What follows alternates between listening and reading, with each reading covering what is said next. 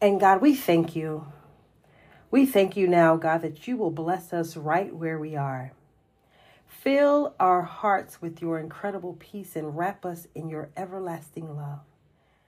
Give us confidence to know that we are worthy, God, of love and worthy of your love. And God, we will praise you with everything that we have.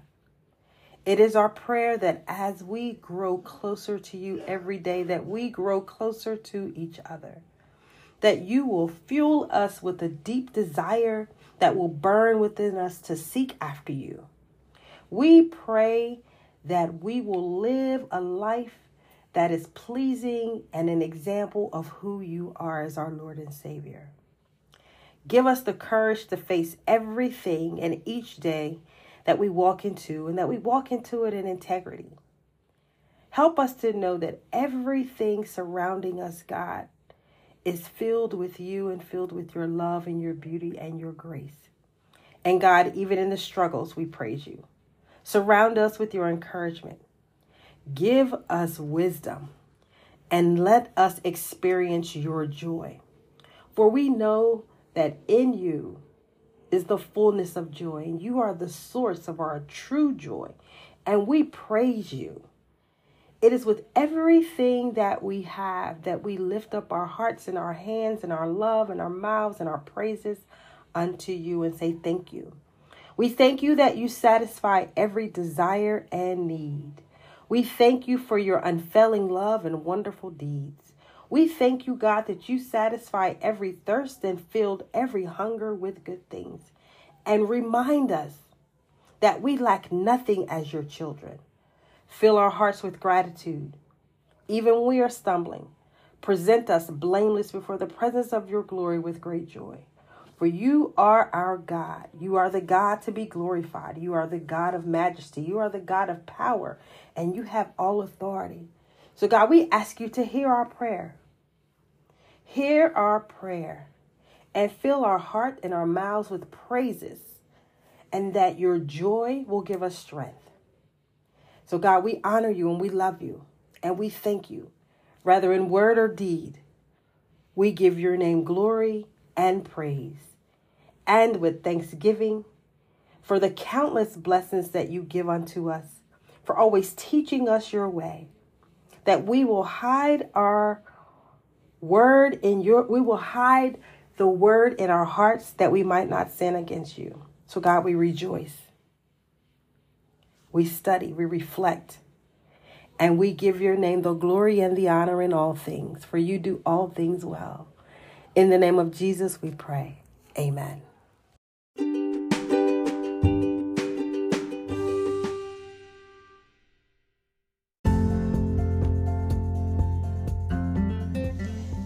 And now we will have a short testimony from a worshiper's heart listener.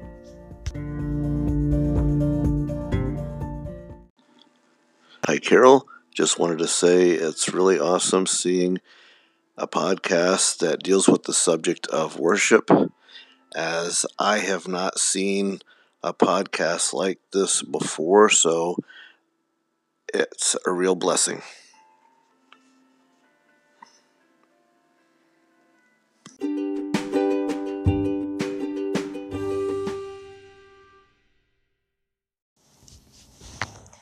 Fellow worshipers, so let's talk about worship and what it does for us and how important worship is to and for us. Worship should be our central activity of work in the church. It should consist of teaching, fellowship, servanthood, missions, and healing of broken lives. We should always be busy evangelizing. We miss it a lot of times. We miss the opportunity to evangelize to others. We don't take the opportunity to share God's goodness, God's grace. When people say they're having a rough day, we don't take the time to witness to them about the things that God has done for them and for us as well as towards us. So we have to make sure that as believers, as disciples of Christ, that we are evangelizing. We're going to highlight 4 principles of worship as a verb. This is a book that was written by Robert Weber. So we're going to talk about some aspects of worship being a verb, worship being in action, what worship does. Worship celebrates Christ. When we celebrate someone or something, we take the time to appreciate and acknowledge the goodness and greatness of the event. When we celebrate people's birthdays, anniversary, holidays, the birth of a child, we take the time to acknowledge and appreciate the goodness and greatness of the event. The purpose of celebrating worship and worship celebrating Christ helps us as worshipers to align with and reconcile Christ's death and resurrection and to make it a living experience. We need to make this alive and real for us through worship and through our daily life. Weber tells us in this book that we need to align our story with the life of Christ, his death and resurrection. Doing this gives us meaning and purpose for life. Worship aligns us to the memory of Christ and establishes our relationship with him. Celebrating Christ reveals him to us. We acknowledge the redemption for ourselves through Christ and for us to recreate the attributes through our lives and action. We have to express and reassure people doing worship that there is hope. We should not want to leave people feeling as if there is no peace and no hope. This has to be resolved in our worship, in us celebrating worship unto Christ. Because the resolution brings us into a place of victory. It gives us a sense of resolvement that our life has meaning, and our life has meaning because of Christ. What's the second thing? In worship, God speaks and acts. We have to remember that worship is not a place that we go to hear music, to listen to the pastor, or just have fellowship. It is a place where we desire to hear God speak and act. Worship can happen outside of the church building facility. Worship should be happening outside of the church building and facility. COVID has shown us that worship happens outside of the church building and facility. The pandemic has proven to us that worship happens outside of the church building and facility. We should be desiring to hear God speak and act. God speaks to us through his presence, through the message and the signs of the Bible and Holy Spirit.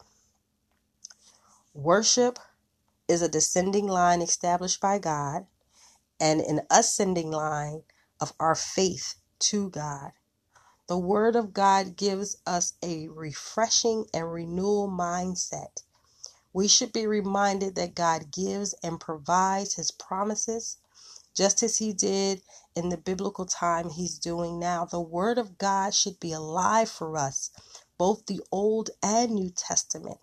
The act of God is a demonstration that happens at the table through the breaking of bread, through the Lord's Supper, through communion with him, the Eucharist, the offering of thanksgiving and praise. How else do we respond to God in worship? We respond to God in worship through each other. Worship is simply God. We should not be attending worship because of what we've done or we think we've done. Our response to God should be shown through our worship. We should be reminded to love others in and through our worship, just as God loves us. When we respond to God and others properly, we put the proper priorities in the proper place to have peace with God and with our fellow brothers. And then we love each other just as God loves us. And then we recognize that all creation joins in worship. Weber tells us in worship is a verb, that creation worships God. There is a calendar year that helps us to remind that all creation worships God. The church calendar year looks like this: Advent, the coming of Christ; Christmas, the birth of Christ; Epiphany, the manifestation of Christ as the light of the whole world; Lent, the impending death of Christ; Holy Week, events of the last week of Christ; Easter is the resurrection of Christ; and Pentecost is the coming of the Holy Spirit. The church calendar outlines how we view the events and celebrate Christ in worship. As we remember the story of Christ, we then become actively involved in worship. We are actively participating in worship. Worship becomes a dialogue. Worship takes us back to remember that it is for the people and an opportunity to communicate with our Father, the one who knows us best, God. Worship is our communication to God and to others. When we communicate effectively, we're putting worship in its proper context. We align ourselves with God, and then we align ourselves to others. This communication of worship gives us a deeper spiritual, intimate and understanding of who God is to and for us. And then we become the works and deeds of God through worship by example of our lives. We should be able to give an hallelujah to God and a living experience of God in His goodness and His grace, and be able to say thanks be to God for everything that He has done. In closing, worship engulfs all our senses. We see, hear, taste, smell, and touch the goodness of God. Worship makes us alive and present in our lives and in the lives of others as we commune as one unto our Father. So the four things we want to highlight, and we want to remember, that worship celebrates Christ. In worship, God speaks and acts. In worship, we respond to God and to each other. And at the end, there is an opportunity that all creation joins in worship. So worshipers, I pray that this podcast continues to bless you. I pray that you are strengthened and encouraged by the words that are being shared. I thank you for listening. I thank you every week for taking time out of your day to be able to listen to what it is that has been shared to me by God to you. And if there is anything specific that Worshipers Heart can do for you, please reach out to us via this podcast or via our email at worshipersheart67@aol.com. And remember, at the end of the day, all you need is a worshiper's heart.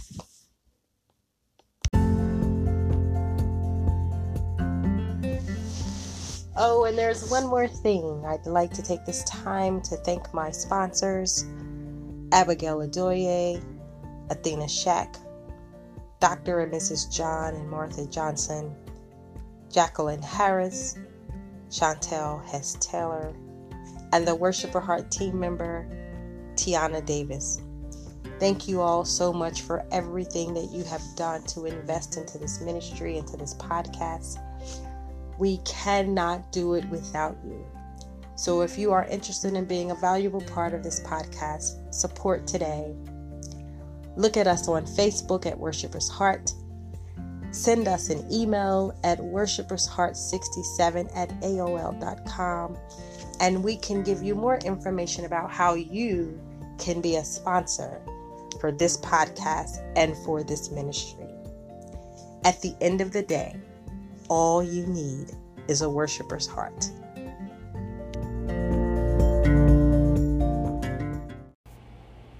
And I leave you with this benediction. May the love of the Father enfold us, the wisdom of the Son enlighten us, the fire of the Spirit kindle us, and may the blessings of the Lord God come down upon us and remain with us always. Amen.